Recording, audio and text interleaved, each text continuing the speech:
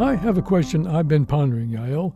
How far south can you see the northern lights? Oh, I love the Aurora Borealis. All those waving ribbons of green and red and purple in the sky.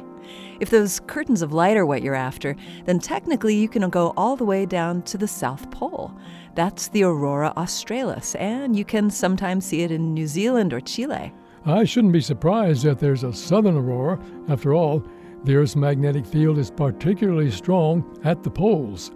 When the field around the poles encounters charged particles from the sun's solar wind, the molecules in the magnetic field react.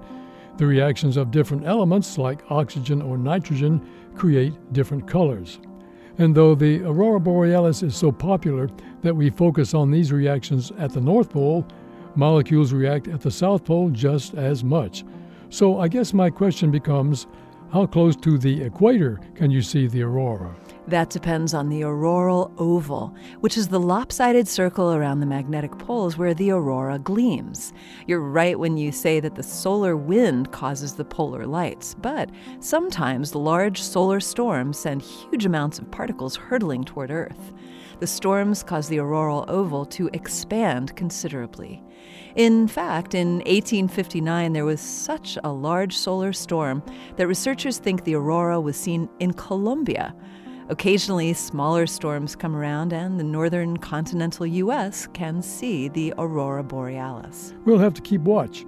Maybe we'll be lucky, and one day the northern lights will make their way down to us. This Moment of Science comes from Indiana University. We're on the web at amomentofscience.org. I'm Don Glass. And I'm Yael Cassander.